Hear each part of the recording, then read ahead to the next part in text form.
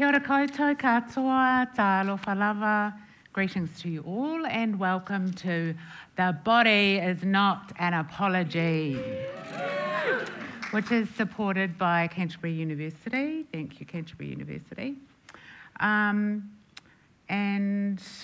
I am Tusiata Avia, poet and all kinds of other things, and guest programmer this year.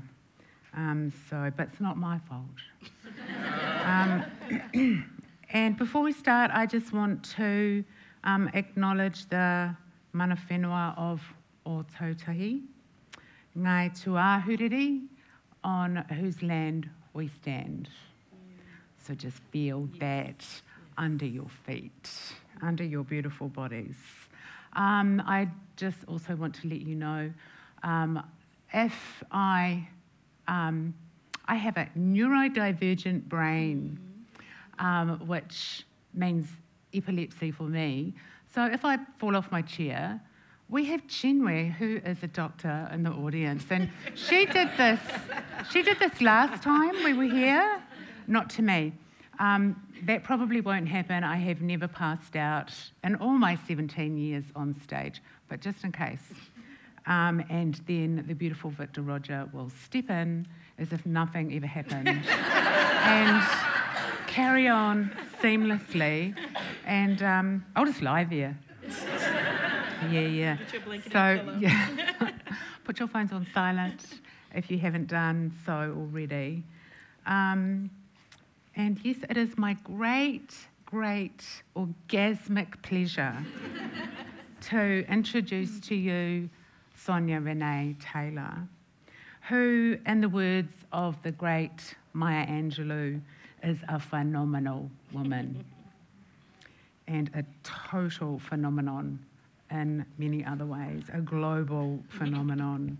And I'm just going to read you a little bit of her bio from her book, which you will all be rushing out to buy after this session, no doubt.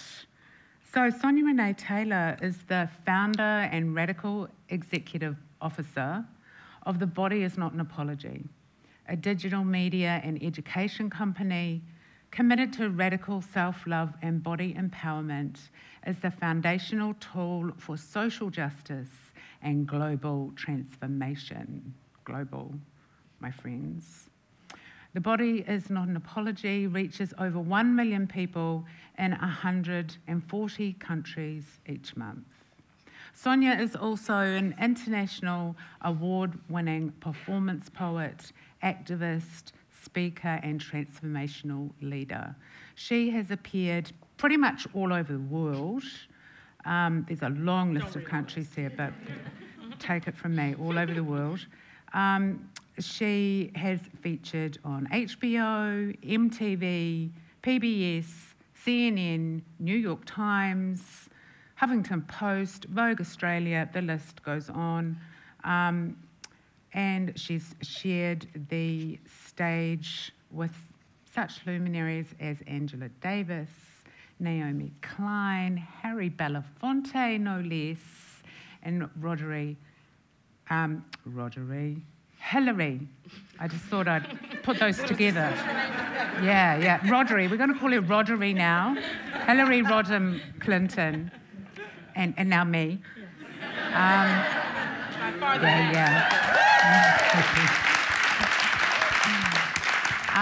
We're so lucky to have her not just with us tonight, but in our country for 3 years as Edmund Hillary Fellow. And she lives on Waiheke. Her remit as the Edmund Hillary Fellow is to enable radical self-love and body empowerment to address global social justice challenges. Just in your spare time. Just on the side. On the side. So, and I just want to read you a little bit of praise for this book. There's so much, but here's a good one from one of the co-creator of Black Lives Matter Alicia Garza, who says, Taylor invites us to live in a world where different bodies are seen, affirmed, celebrated, and just.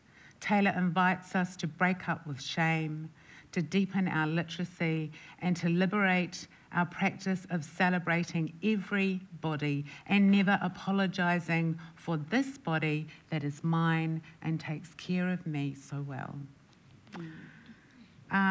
Yeah, I know. Sonya and I were talking last night. We met each other 14 years ago. 14 years ago. And we don't look a day past the 14 years ago. I know. It's like we've been frozen in time. I love it. And it was surprisingly both of our first big international festivals. Yeah. I didn't know. I thought you'd, No. Yeah. And I thought the same of you. Yeah, I was like, she's such a pro. And I admitted to Sonya that, seeing her perform on stage, even before you'd written the poem, the movement had started, gave me an experience of your own radical self-love. That's burned into me. I don't remember, even though I don't remember the content of the poems, the energy came off the stage and entered me. You transmitted that, and I felt empowered by that. And we also, over coffee, I admitted something else to her, which was this weird moment where there was a big festival in Rotterdam, and part of the festival was the word slab champions, yeah. And of course I hung out with the slammers because they're the coolest. And one of the slam guys, there was a little bit of flirty, and then he tried to shame you, and I felt that in my own body as body shame, and I've never forgotten that, and my body has never forgotten that either. Yeah. I mean, I think it is the reality that like shame is contagious, right? And we think so even when we're only speaking over ourselves in earshot of someone else, we're thinking we're just communicating a message to ourselves, but we're absolutely telling someone else a message about their body too. And so in that moment, you got the residue of that shame, right? Particularly as someone who looks at your body and like, well, my body doesn't look that different than that person's body.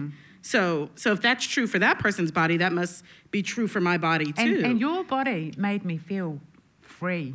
Your body made me feel, this is my body. Yeah. And just that quickly, that moment where someone else can come in and say something can totally muddy that, right? Which is why this like question of like, well, it was in the conversation yesterday in the Manly As session. It was like, well, like, does it matter what people say, and when they're not in a formal setting? And the answer is yeah. Because in a conversation backstage 14 years ago, a moment where someone body shamed me stuck with you for 14 years. Yeah. Right? Yeah. And one of the, your mission, as you state in the book, which is one of the most fabulous things I've ever read, is evangelizing radical self-love as the transformative foundation of how we make peace with our bodies, make peace with the bodies of others, and ultimately change the world is your highest calling. Yeah. Yeah. That's the assignment. Yeah. I mean, which I'm like, not a tiny little assignment. Just out here doing some little shit. Yeah. But it feels so important. Well, I was having this conversation. I was on Kim Hill yesterday, and I missed this moment. She asked me this question. She was a little skeptical of the ability for radical... Kim. Skeptical? Kim Hill, skeptical. No. She was skeptical of the ability of radical self-love to transform in that way. She was like, really oppression would be alleviated if we thought about the body. And in the moment, I couldn't actually articulate it as clearly as it feels today, which is that as long as we have a society that says some bodies are better than others, not just through language, but through policy, through economics, through social systems and structures, as long as that still exists, then oppression will always exist on the basis of bodies, right? So, transforming our need to value some bodies more than other absolutely transforms the world, just quite simply. And the way in which we get to that is first for each of us to individually divest from that system. When I no longer need to be better than you in order to be good enough, then none of those things need to exist anymore. And that is how it transforms the world. Yeah, and it feels like, wait, that's so simple, right? But simple and easy are not the same things. And that it really, that we cannot create externally what we have not built internally. That we can't build outside what we haven't built inside first. And so there's a way in which we've been trying to change the world by changing the world, instead of trying to change the world by changing us. And then we keep wondering why it all looks the same, like some new iteration of some other old, ugly thing. And it's because we're using the same old, ugly tools because we haven't built new tools inside of ourselves. Which, kind of brings me to, the book is personal, it's political, it's social, but for me, it's deeply spiritual in nature. And, the message of all the great teachers, all the great spiritual teachers, Jesus, love your neighbour as yourself. The Prophet Muhammad, none of you will have faith until he loves for his brother what he loves for himself. The Buddha, you yourself, as much as anyone in the entire universe, deserves your love and affection. This all points to self-love. It all points to, as those spiritual teachers expressed it, the divine love in us. And that is the foundation. Yeah. That is the foundation. I mean, and I'm not Jesus. No, but, like, be clear, I'm not Jesus. I was going to say Jesus, Prophet Muhammad. Right. But Sonya But Renee I'm not Taylor. saying, right. Yeah. Just somewhere on a rock formation, there's my face. But what I'm clear is that I'm not saying anything new. That's what matters, right? Is that I'm not actually saying some new, unusual, so going back to that sort of question of can that change the world? Well, I don't know. Did Buddha change the world with the notions?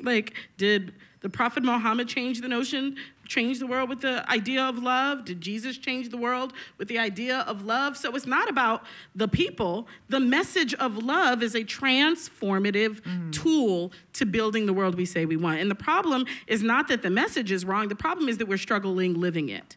And so really what I'm just trying to do is give us tools for how do we live this message that we already know is transformative. Yeah. So explain, because I think a lot of people wonder about this, the difference between self-esteem, self-confidence, and radical self-love. Absolutely. So, I mean, who here has had a bad self-confidence day? Just raise your hand. Some of y'all might be feeling that today, I woke up, I don't feel great today, or whatever that is, right?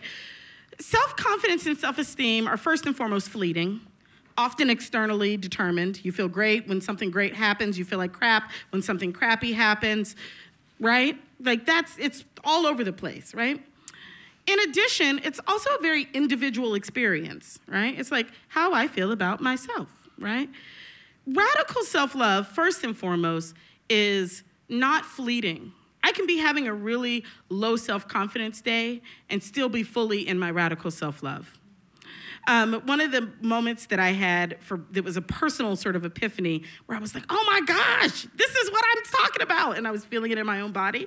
I was driving in my car and I was lamenting, not feeling very pretty, and thinking about why I was still single and how much I really wanted to get laid and that wasn't happening often enough.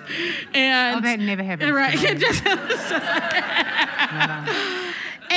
And I had this moment where I was having this sort of conversation about not feeling great and, lamenting the external things. But then I also was but But there is not one single part of me, even in this conversation, that is doubting my inherent enoughness, my inherent worthiness and divinity.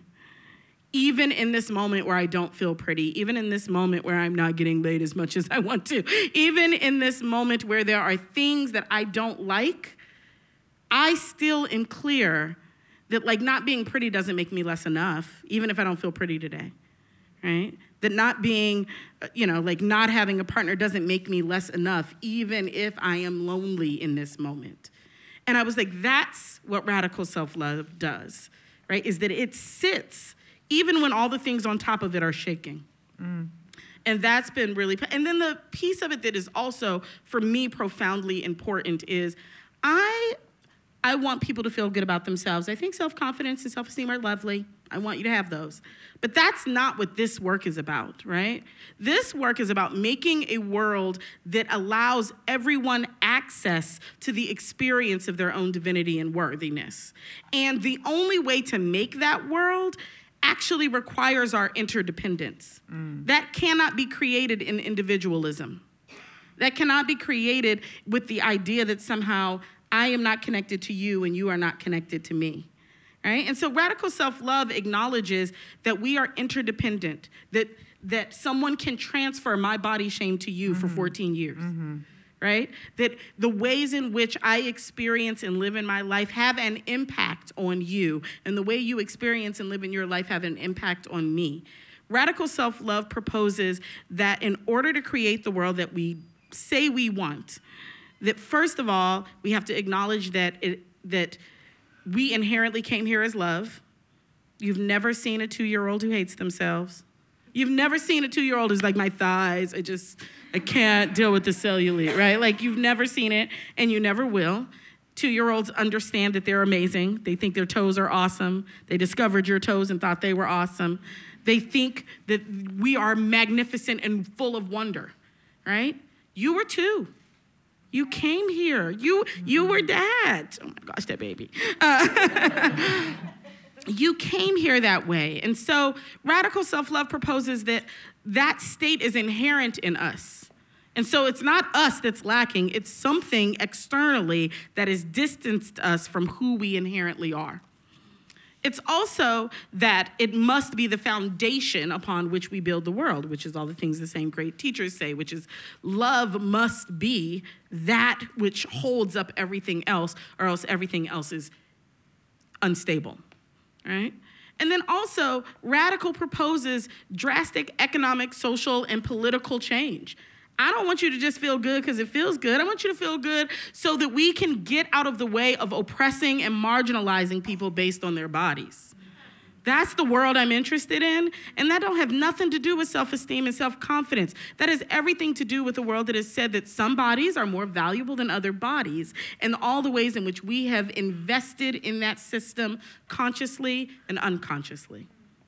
All right? And so radical self-love asks us to shift that, to change our thinking in such a way that we can't help but change the systems of the world. So when you came to the act of writing this book, you knew all of this stuff and you went, wow, I'm going to put all of this stuff down in this book. Or were you teaching yourself these things as you were writing? This entire journey has been teaching myself. Yeah. I am so glad that anybody got anything out of Sonya trying to work on her shit, because that's really what this entire journey has been. The body is not an apology, from the moment it was a conversation with a friend to the moment it became a poem to the moment it became a Facebook page to the moment it became a company, has all been tiny steps of me trying to figure out how to navigate my own radical self-love journey. But I'm also not, narcissistic enough to think that somehow my experience is just my experience, right? Like, oh, I'm the only person in 7 billion people who's having this, I want to be that level of special snowflake, but I'm not. And so I was like, well, if I'm experiencing this, then somebody else is also experiencing this. And I'm kind of the believer that I have the courage to do anything if I can convince some other people to do it too. So I'm like, I'm going to do this thing, and then I'm going to recruit all of you to do it with me, and let's see how it goes. And that's been what this book has been, which is like, let me see if the negative beliefs that I have about myself and my body, let me test them for truth, right? Let me see how real that story is. And then let me get you to do that too, so that I don't feel all alone in the journey. And that every time I've done that, some new understanding about this work has unveiled itself. Yeah. And so the book was sort of 7 years of experimentation put into language. Yeah. Yeah. Can you tell us the story of how the title, the poem, The Body's Not an Apology came about? Totally. So I talk about it a bit in the prologue of the book. I'm a performance poet. That is sort of what my life has been for the last 15 years. Oh my gosh. And I was at a poetry slam in Knoxville, Tennessee, with an amazing team of folks who were we were all the things, right? We were like disabled and able-bodied and queer and straight and all different races and ethnicities and cultures. And we were this one little team of 5 people. And I was having a conversation with one of my teammates who was afraid that she might have an unintended pregnancy. And I'm nosy. I historically will get in your business from a deep place of love.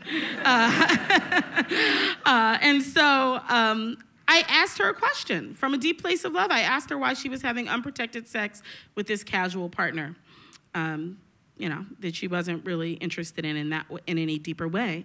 And I didn't ask from a place of shame. I asked from a place of like, I've been there, but so you tell me why you do it, I'll tell you why I did it, right? But also like a genuine desire for her to uncover the reasons why she was in the space that she was in. Because we actually can't get out of a place until we actually look at how we got there. And so I asked this question, and she was so incredibly honest. I say that there were 3 things present in that moment that created what I like to call a transformational portal, or some other hippie language, about when something in the material realm changes because we do something different. Radical empathy, radical honesty, and radical vulnerability were the 3 things that were present in that conversation. I asked a really honest question, and she practiced a tremendous amount of vulnerability and honesty in answering that question, and then I held that with empathy because I understood. She said to me, my disability, she had cerebral palsy, she said, my disability makes it difficult for me to be sexual, so I didn't feel entitled to ask this person to use a condom. And I said to her, I said to her, and it was not conscious, your body is not an apology. It is not something you offer to someone to say sorry for my disability. And when I said it, something got made that I didn't know was being made. But I did know, I was like, well, that sounds hella poetic. I think I might have to write a poem. I was like, that feels very poetic, Sonya. And so I started writing a poem called The Body is Not an Apology. And I started performing and sharing that poem. And I'm also a firm believer that language creates the world. Literally, language, like the act of writing something down is why countries haven't bombed each other. Mm-hmm. Right? Like literally, the entire world is held up by what it is we say to each other. And so words have power. And so when you're walking around saying stuff, you are creating a thing, whether you want to acknowledge you're creating a thing or not. And so I was on a stage saying, the body is not an apology. The body is not an apology. The body is not an apology. And it was giving me all of this momentum in the places where I was aligned with it. And it was giving me all of this discomfort and illumination in the places where I was walking in contradiction to the thing I was speaking every day. And one of the tiny ways that it was in contradiction was that I had a selfie in my phone of me getting dressed for an event. And I loved the photo. I felt powerful and sexy and empowered. And I was totally listening to what I call the outside voice inside of us. The voice that's like, don't you share that picture. People will judge you. You are too fat. You are too dark. This is not appropriate. Don't do it. That voice that was in contradiction to my radical self-love voice. It was like, oh, yes, girl. And those two things were battling, but the outside voice was winning. And so I didn't show the photo. I kept it hidden away for like 4 or 5 months. Someone, and this goes back to your point about the contagion of these things, someone posted a photo in February of a plus-sized model on my Facebook page. Her name was Tara Lynn. She was real, real sexy. And I decided to Google her and look for other photos. And one of the first images that came up was her in a black corset as a lingerie model for a new company. And the photo I was hiding, I was also in a black corset. And I thought to myself, like, someone paid her quite nicely to put her juicy thighs on the internet. And why am I hiding? That moment where this stranger who did not know me from anything, in just a photo of her being unapologetic in her body inspired me to be unapologetic in mine, which then prompted me to post the photo, to ask other people to share photos where they felt empowered and powerful in their bodies. The next morning I woke up, 30 people had tagged me. I was like, that's really cool. I should make a Facebook page where we get to like celebrate ourselves, affirm our unapologetic glory. And that Facebook page turned into, 30 people, then 300, then 3,000, then 30,000. And then before I knew it, there was an entire team of people. And today we're a global company with 32 folks in 5 countries who help pull off the mission of radical self-love and reach about 250,000 people a month with new content. Yeah. Yeah. I know, right?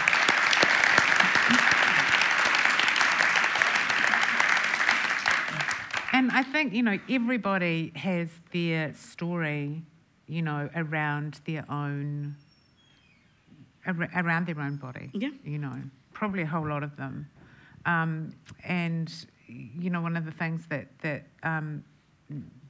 one of the things for me is that I've always been a big woman, and in this society, and particularly in New Zealand, and socially unacceptable to be that big. And because of an illness that happened a year and a half ago, I lost 40 kilos, without even wanting to. So, I went from, that 40 years of learning to live with this body that just wasn't right wherever I looked, to all of a sudden being so much more socially acceptable, and that has been a dizzying, dysmorphic, and socially acceptable in a body that is experiencing pain and discomfort, right? Like the idea that we tell you that you are better in this smaller, painful, difficult experience than you were in a larger body when you felt physically fine. That's right. And I have to quote you to yourself, I do it to myself all the time. Yeah, I have to quote you to yourself. Health is not a state we owe the world. We are not less valuable, worthy, or lovable because we are not healthy. Absolutely. Absolutely.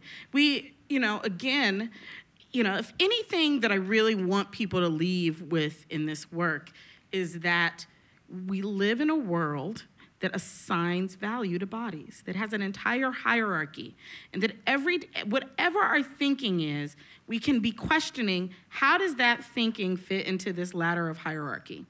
And if I am plugged into that, then I know I am unplugged from a radical self-love framework. It is the easiest way to know whether or not you are on course or off course. Am I deciding that my body is more or less valuable because A, B, C, D, E? Because as soon as you've decided that your body is more or less valuable, you're outside of radical self-love, right? And the determination that healthy bodies are better bodies, one, not only reinforces an entire system of ableism, right? Totally marginalizes an enormous portion of the population already, but the reality is that most bodies will not stay healthy. That from the time you are born, you're basically on a track towards death. And people are so uncomfortable with that, but it is the realest thing in the world. The only thing you are guaranteed in life is that you will not complete it without dying. Like that is, and so the process of a body that will experience illness, that will eventually break down, that will and is finite, is just true of the entire population. So the idea that we've decided that some bodies are better than other bodies that will absolutely also eventually be in the same state is absurdity to me. It's absurd. Absurd, yeah. I mean, one of the things, that you said before about the power of words, and we talked about the power of destructive words. One of the things that I love that you do in the book is you name all these really important things. The global body shame profit complex. I think we can all get some idea of what that is. Body terrorism. Yeah. Let's talk about body terrorism. Yeah. I'm going to quote you to yourself again. Okay. A hideous tower whose primary support beam is that there is a hierarchy of bodies. We uphold the system by internalizing this hierarchy and using it to situate our own value and worth in the world. Yeah. And let's talk about the TSA. Let's talk about the American airport scanners. Yeah. So one of the things that I talk about in the book is that TSA and these body scanners that they developed were literally designed, one of the things that I think is so important for us to realize about particularly the structural and systemic manifestations of body shame and body terrorism is they are so deeply encoded in us that we create technology to enforce them. In this technological age, we are building AI to replicate body terrorism and body shame. We are building new innovations every single day because we have uninterrogated bias that then we literally code into processes. So TSA, the entire... Which stands for? Transportation Security Administration, which is under the Department of Homeland Security. So it already tells you in the U.S., because the Department of Homeland Security was not created until after 9/11, which we know was absolutely used to target Arab and Muslim people in the U.S. So even the notion of all the entities that it's nestled under already have a mindset, a framework in which their work was created. Then TSA creates these body scanners, right? But the body scanners are designed to make you stop anyone who has what they call bodily anomalies. So basically, someone decided, here's what we've decided a normal body looks like, based off of our world framework. And if your body looks different than that, then you will immediately be targeted for excessive screening that involves touching your genitals. I literally had a TSA agent touch my vulva in the middle of an airport. Mm-hmm. And so if you're a transgender, you will immediately, every time you try to get on a plane, be subjected to government-sanctioned sexual assault. Mm-hmm. And luckily, they get to pay taxes for that. And then I get to pay you for it. Yeah. With no recourse. And so every single time we engage these systems, we are engaging systems that have these beliefs built into them, right? And so it's terroristic to have to get on a plane and know that you will have to subject yourself to sexual assault and violation in order to fly to a destination. Yeah, and in case anyone is under, the idea that that only happens over there, interesting and horrifying to read in your book, immigrants to New Zealand can be deported for having a body mass index over 35. In the last couple of years, there was a man and his wife who were fighting immigration because they were going to deport them because he got too fat. Awesome. In New Zealand. So, these ideas, and this is why I use the word global, because this is not, the manifestations of it may look different in your particular country, but every single place on this planet has a system of body terrorism in place. Every single one. I was really struck also by what you call the redesigning of the racial caste system via prisons. And, in case you don't know this, about 15% of the population in New Zealand is Māori. 58% of women prison inmates are Māori. 51% of men prison inmates are Māori. Yeah. But it's what happens to them also when they come out. And right, with a lack of rights and resources and all of these other, and one of the things that I think is important, I think a lot of people pick up the book and their initial thought is like, oh, good, I'm going to try to make peace with, these 10 kgs that I gained, And what I'm talking about is that our relationships with bodies span across weight and gender and age and sexual orientation and race and ethnicity and all the ways that bodies show up on the planet, right? And so when we are, if we're not talking about, a lot of people talk about this book under the framework of body positivity. And what I've always proposed is if we're not talking about how body positivity ends racism, then we're not talking about body positivity. If we're not talking about how body positivity ends ableism or ends homophobia or ends the fact that trans women in the U.S. have a life expectancy of 35 years old, then we are not talking about a body positive world. And that New Zealand has one of the highest suicide rates in the world. Yeah. In the world. Yeah. If we're not talking about why people would not want to stay on the planet, then we're not talking about body positivity. And so, when we're talking about, this idea of sort of the racial caste system comes from Michelle Alexander's book, The New Jim Crow, which I absolutely think you should look at if you're interested in the ways in which the prison industrial complex is a replication in many ways of chattel slavery in the US. It actually looks almost exactly the same. They've just put it under the label of prison. And the ways in which New Zealand has mirrored in many ways, as like taken notes from the US prison industrial complex on how to handle criminal justice here. And so these questions that we're grappling with, again, they start with us, but we are talking about major social, political, and economic systems that have to shift.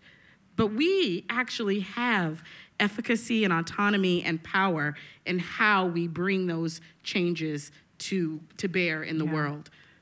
Which brings me very nicely to how does radical self-love change the world? Yeah. So again, the premise, and when I do workshops, I do a workshop called 10 Tools to Radical Self-Love. And I sort of give the overview of body terrorism and all of these things. And at that point, everybody kind of looks the way you all look right now, like, Jesus, we're fucked, right? And what I always want to say is, like, we're not fucked. We built this, which means we have the tools to unbuild it. We have the ability to change these systems. And I think that part of the reason that we think we can is because we think it's out there. We don't realize it's in here. That it's in us, that you got birthed into a world of ableism, fat phobia, transphobia, homophobia, racism, sexism. You got birthed into this world. And the idea that somehow you, in your magical awesomeness, got excluded from getting the same thing that everybody else in the world got is absurdity. Right? And so there's a way, I use in the book this analogy of speaking French, right? Like if you grew up in a Francophone household, when you were about, 9, 10 months, you might say a word, mère, right? Père. So I don't know, you say some French shit, right? And that would be great. You were learning French. You didn't have to pick up a book. You didn't have to do anything. Somebody just had to be interacting with you in French for you to start speaking French. And the older you got, the more you interacted with the language, the more proficient you would become, right? And nobody would think you were a terrible person because you spoke French. They would think you just grew up in a French-speaking household, right? You grew up Francophone. We grew up in body oppression. We're not bad people because we have it. We're bad people because we won't interrogate it and change it. That's where our failing comes in, right? And part of it is because we've decided that we're bad people, so we can't even investigate it. If I have that horrible thought, then I'm a horrible person, so I won't even interrogate that horrible thought, which then means that horrible thought continues to operate in the world and operate in you unchallenged. And we all have our sphere of influence. Every single one of us. Every single one of us. That fella 14 years ago did not think he was transmitting 14 years worth of body shame to you. Yeah. But he did. And so when we begin to look at how am I invested in this system, accidentally, from whatever way it is that has happened, unconsciously, how am I invested in this system and how do I divest? Which is one, about noticing, like, here are the beliefs I have about my own body. Here are the things that here are the messages the world has given me, and here's where I've totally accepted that. I have totally accepted that I am worth less because I weigh more. I have totally accepted that aging means I'm useless. I've totally accepted that, like, there are all these ways we've accepted those messages and starting to say, to give that back, right? Like, you don't have to keep that, right? And so the ability to change the world first comes with the willingness to look inside of us and change those messages and those narratives for ourselves. And then we start being invested. Like, at that point, once I realized that, like, most of those negative messages were me being exploited by a larger system committed to power and exploitation, I was like, fuck that. I'm not gonna keep hating myself so you can make money, right? And I got really indignant about it. But that indignation made me activated, not only for myself, but for the rest of the world. And then all of a sudden I could see, like, oh, that system that segregates people of color or that upholds a global system of anti-Blackness is part of that system. Oh, that system that tells us that trans folks are wrong or ill or something's wrong with them is part of that system. Oh, that same system that tells me that I need endless foundation and I shouldn't leave the house without lipstick is the same system that tells me that I need lightening cream and that whiteness is better. All of those things are tied together. And as soon as I start seeing that, I'm like, oh, I can divest from all of those things. Then we have a different world. Yeah. For each one of us, I mean, maybe you're sitting there thinking, yeah, but I'm not Sonya Renee Taylor. I can't change the world. But, each one of us, it's our sphere of influence, and it's not a solo journey. You can't do it in isolation. You need community. Because I'm all about quoting you to yourself today. You say, alone we are an echo chamber of pathological body hatred and oppression. We need each other. We need each other to do this. One of my favorite parts in my book where I was really excited to write it was where I was like, I'm going to use science as a way to talk about these issues. And so I talk about the epidemiological triad in my book. And you should have seen me at home. I was like, yes, girl. One, because I wasn't great at science, and so I could find a way to put it back together. It was awesome. But in it, I talk about, like, in the epidemiological triad, which is the sort of scientific structure of how disease spreads in the world, right? Doctor, correct me if I mess this up. But you need an environment, right? You need a host, and then you need the pathogen, right? Those three things, right? So we are the host of body shame, right? The environment, meaning the social, political, economic, media messages that we receive every single day that tell us we're deficient, not good enough, failing, not attractive enough, just doing terrible. Why are your teeth not white enough? Why you got cellulite? You too short. Why you don't have no abs? All of that you listen from the time you wake up till the morning until the time you turn off media at night, those messages are the environment, right? Right? And then there is the pathogen itself, which is body shame, which is the notion that somehow we are wrong. As soon as you break one of those things, it doesn't work anymore. So as soon as I decide to stop being the host, carrying body shame inside of me like some secret failing that only I got, right? I'm stupid, I'm dumb, I can't, I feel these things and it must be only me. And if I tell anybody, then I look weak and I'm stupid and not good enough. As soon as we interrupt being the host and carrying that, then we actually stop the process of dis-ease, literally and figuratively. We stop the process of dis-ease in us, and we stop the trajectory of body shame in the world. So that's why community matters. That's why we have to out ourselves the way that you talk about it. We have to out ourselves. I'm having this really terrible, stupid thought today about how I'm not good enough and I'm failing at everything. And I have to tell on it because inside of me, it just becomes louder and louder and louder. And outside of me, I get a whole host of people to tell me, that's not true, Sonya. One of the beautiful things in your book is it's not just a whole lot of words, it is full of tools. And you have these unapologetic inquiries and radical reflections. And the inquiries are like little exercises that, you can go through with yourself. And one of the ones that really struck me, I don't know what the hell page it's on now, but it's about, we all have a story about our body, and one of my stories is I feel really dysmorphic. Sometimes I feel like I'm that big, and I can't see. I can't see what the hell. So that's all I can see. And sometimes I feel this big, and so I was thinking about that story for myself, and I thought, how can I reframe it? Alice in Wonderland, she ate the cake. And she was massive. And then she could do the things that she was able to do because she was really massive, And then she ate the cake and then she was tiny. And then she could do the things that she could do only if she was tiny. So I thought, okay, how about if I reframe it like that for myself? When I look in the mirror and I see massive, I'm like, okay, what can massive do today? What can massive Tusiata do today? Yes. Yeah. Yeah.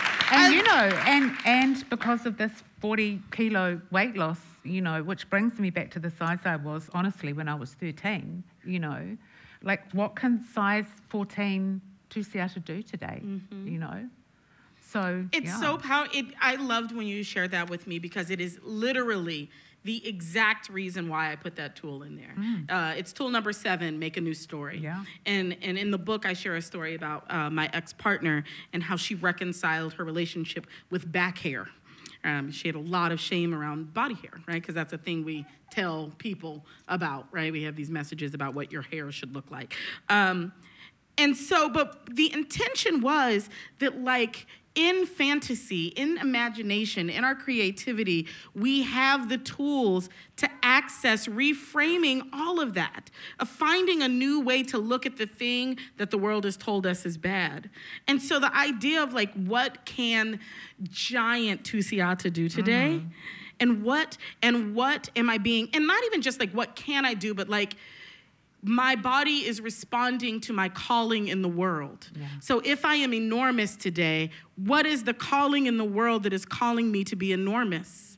If I am my smallest self today, what is the calling in the world that is asking me to tend to this tiny, tender person, right?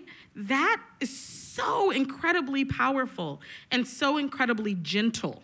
Yeah. With yourself. Radical. In a place where what used to be is harshness and what's wrong with you and I don't understand why I feel this way and like all of the ways in which we're taught to then what I call in the book meta shame for having shame, which is some useless shit. Put up your hand. Right. Put up your hand. Right. Yeah, I feel terrible and I feel terrible for feeling terrible. I'm doing it all wrong, right? And instead of taking on this idea of meta shame, it's this idea of like, what is my body asking of me in this time? If it is trying to communicate a thing, right? Because my body has an inherent wisdom that is in service towards my best self, right? That's one of the pillars of understanding radical self-love is that your body is actually totally trying to work with you. It's totally on your side. If it's on my side, what is it trying to tell me right now? If we're allies in this, What's it working towards? And you know what? Like, I just want to, like, create a village here. We can just all live together, for some time. And, but alas, the clock is ticking. So what I'm going to do is I'm going to throw it open to a Q&A, and then we're going to do a couple of performances. So yes, we have roving mics. Do we have two? Yes, we have two roving mics. So we have a question down here, and then we have a question over here. Yes.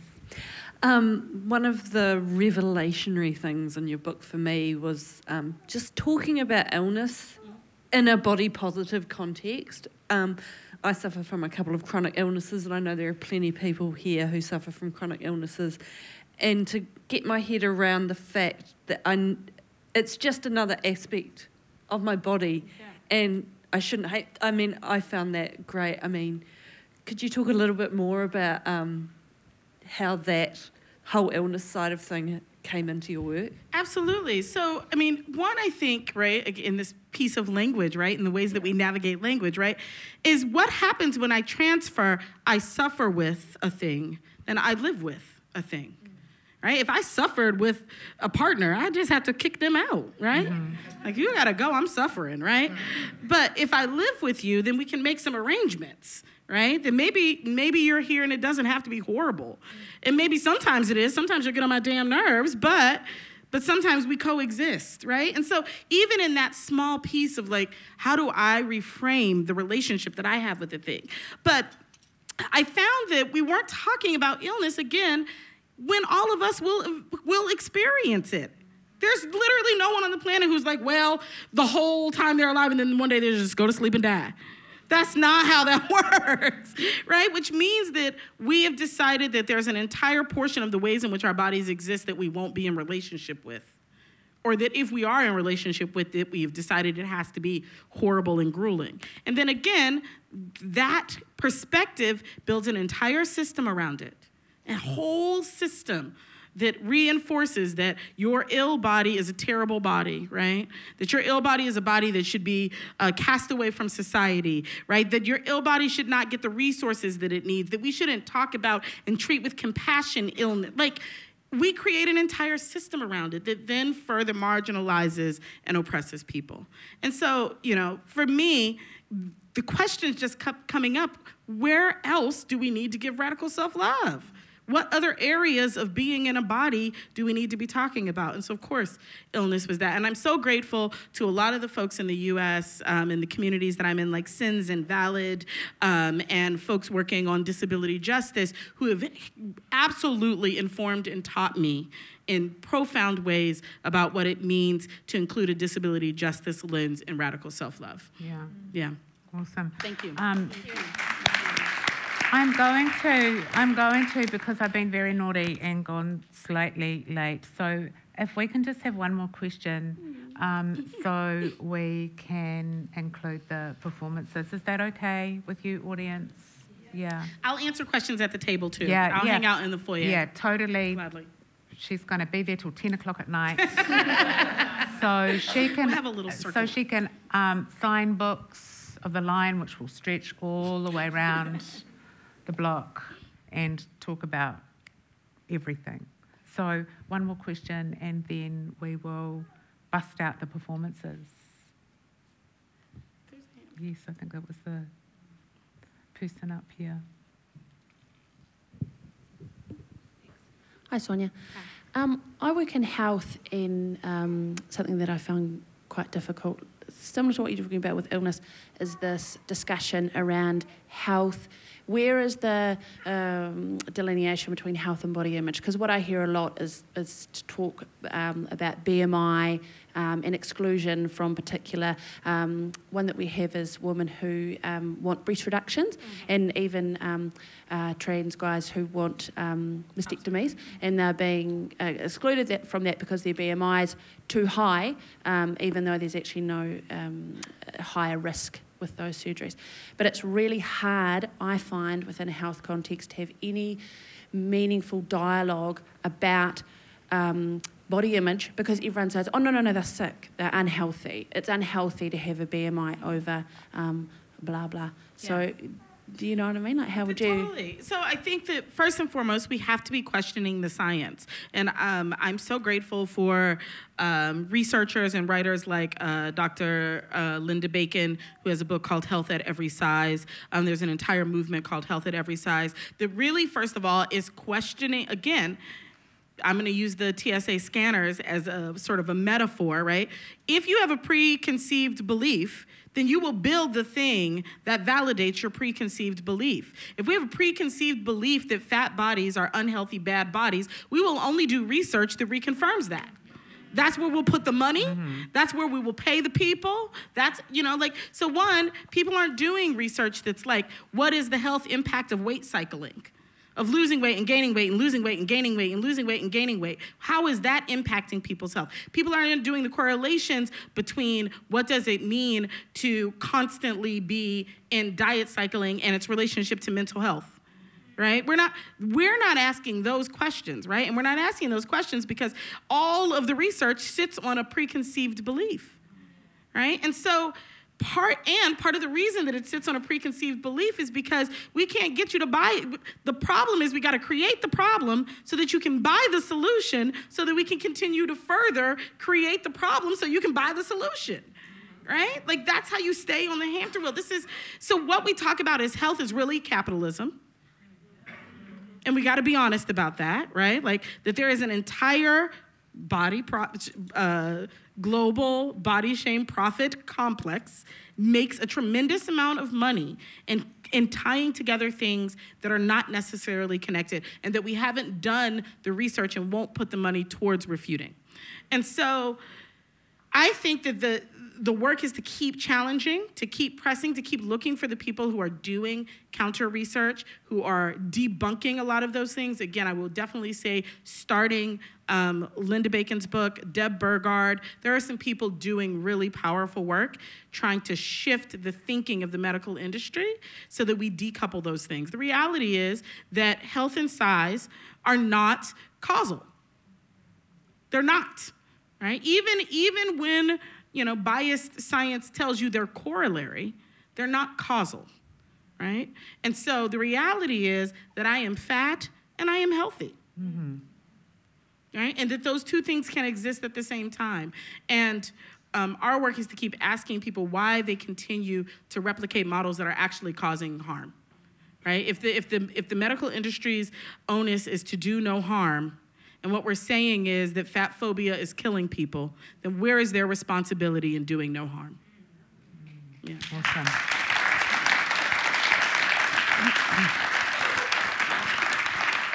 Okay, so we thought we would give you a little treat.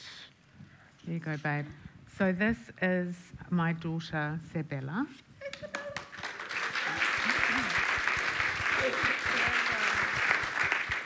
Before I first heard Sonia's poem, I heard about her movement, but it was that one brilliant line, "The body is not an apology," that set me off on this poem. Are you ready, honey? Is that working? Hello? Go 1, 2, 3. Hello? Yeah, it's working. Okay. Big breath.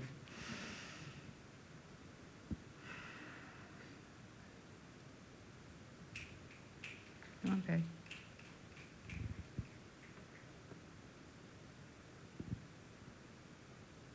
The body is not an apology. Come on, honey. The body is not an apology. My body is not an apology. My body is not an apology, not a hiding place, not an arranged and artful fortress. My body is not a vapid pool of water. My body is not draped. It is not imagined into another size or shape. Not to you, beloved. My body Is a waterfall of flesh.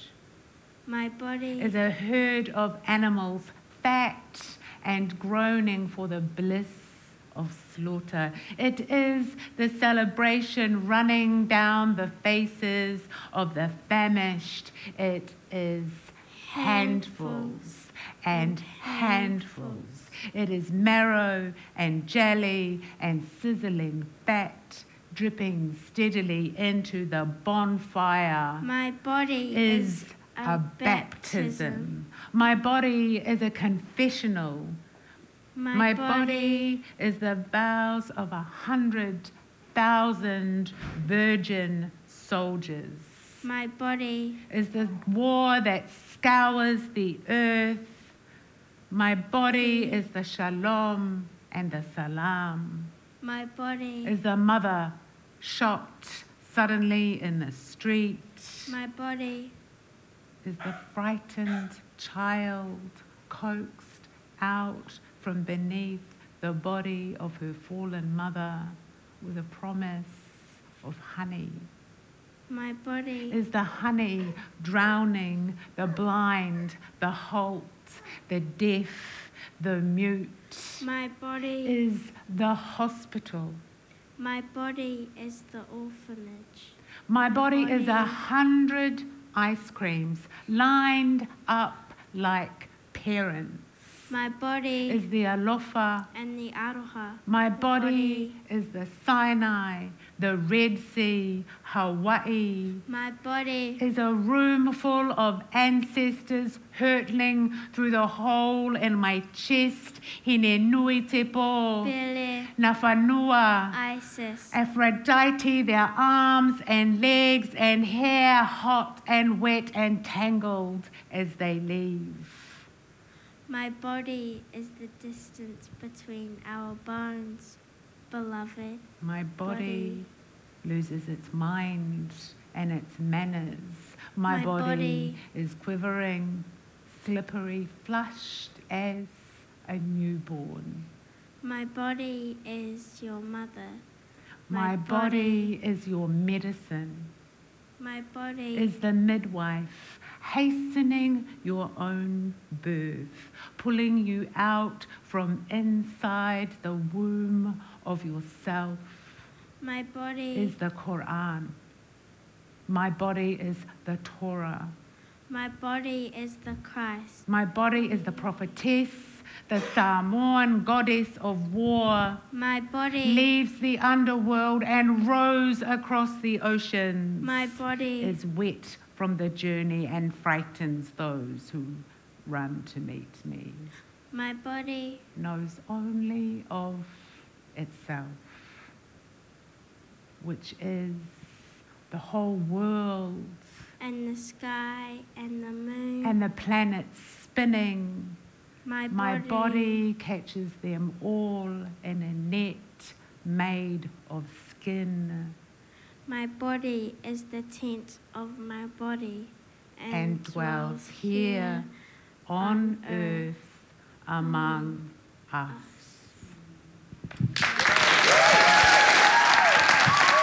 Okay. It's all right, don't worry about it, guys.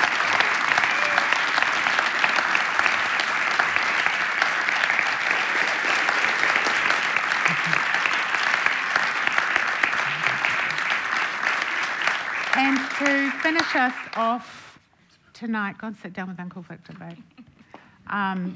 We will have The Body Is Not an Apology, phenomenal woman, Sonya Renee Taylor.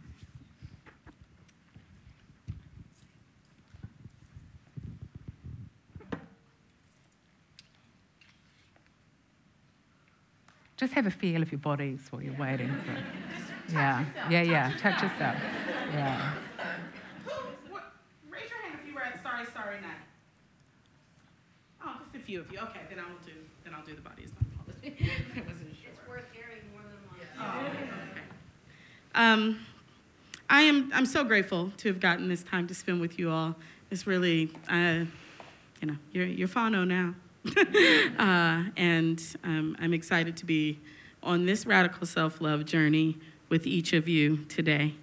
And I'm so grateful for this work and the way that it is, and whoever or whatever it is that chose to allow it to come through me. This piece is called "The Body Is Not an Apology."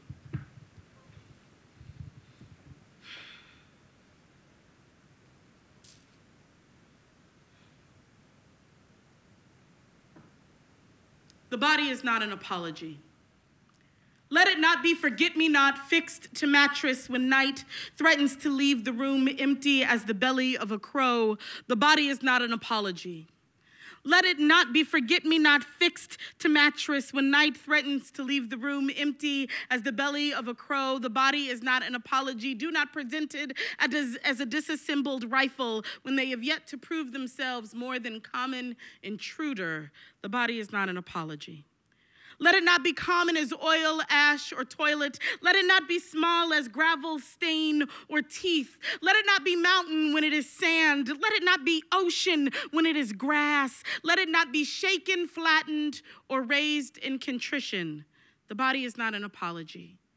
Do not present the body as communion, confession. Do not ask for it to be pardoned as criminal. The body is not a crime, is not a spill to be contained, is not a lost set of keys, a wrong number dialed. It is not the orange burst of blood to shame white dresses. The body is not an apology. It is not the unintended granule of bone beneath will. The body is not kill, is not unkempt car, is not a forgotten appointment. Do not speak it vulgar. The body is not soiled, is not filth to be forgiven. The body is not an apology. It is not a father's backhand. It is not mother's dinner late again, wrecked jaw howl. It is not the drunken sorcery of contorting steel round tree. The body is not calamity. The body is not a math test. The body is not a wrong answer. The body is not a failed class. You are not failing. The body is not a cavity, not a hole to be filled, to be yanked out, not a broken thing to be mended, be tossed. The body is not prison, is not sentence to be served, is not pavement, is not prayer. Do not give the body as gift, only receive it as such. The body is not to be prayed for, is to be prayed to. So, for the evermore tortile 10th grade knows, hallelujah. For the shower song throat that crackles like a grandfather's Victrola, hallelujah. For the spine that never healed, for the broken heart that didn't either, hallelujah. For the sloping pulp of back, hip, belly, Hosanna. For the wild hairs that rove the face like a pack of misplaced wolves, Hosanna. For the parts we have endeavored to excise, blessed be the cancer, the palsy, the womb that opens like a trap door. Praise the body in its blackjack magic, even in this. For the razor wire mouth, for the sweet God ribbon within. Praise for the mistake that never was. Praise for the mistake you never were. For the bend, twist, fall, and rise again. Fall and rise again. For the raising like an obstinate Christ. For the salvation of a body that bends like a baptismal bowl. For those who will worship at the lip of this sanctuary, praise the body. For the body is not an apology. The body is deity. The body is God. The body is God. The only righteous love who will never need repent. Kia ora.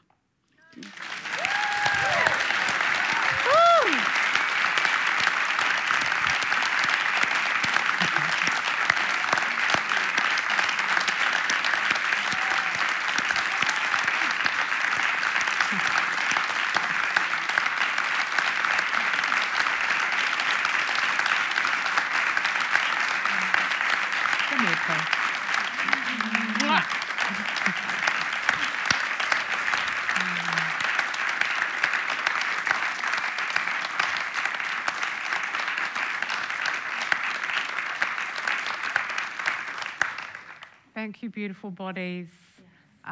books. Sorry to come down to this, but do yourself a favour. Do yourself and your body a favour. Buy a book. Outside on sale from UBS. Sonya will be signing. She'll be here till 10 o'clock at night. No, she won't. I'm chilling. Yeah, I'm probably going to get a smack on the hand for going over time. But hallelujah, right? Hallelujah. Yeah.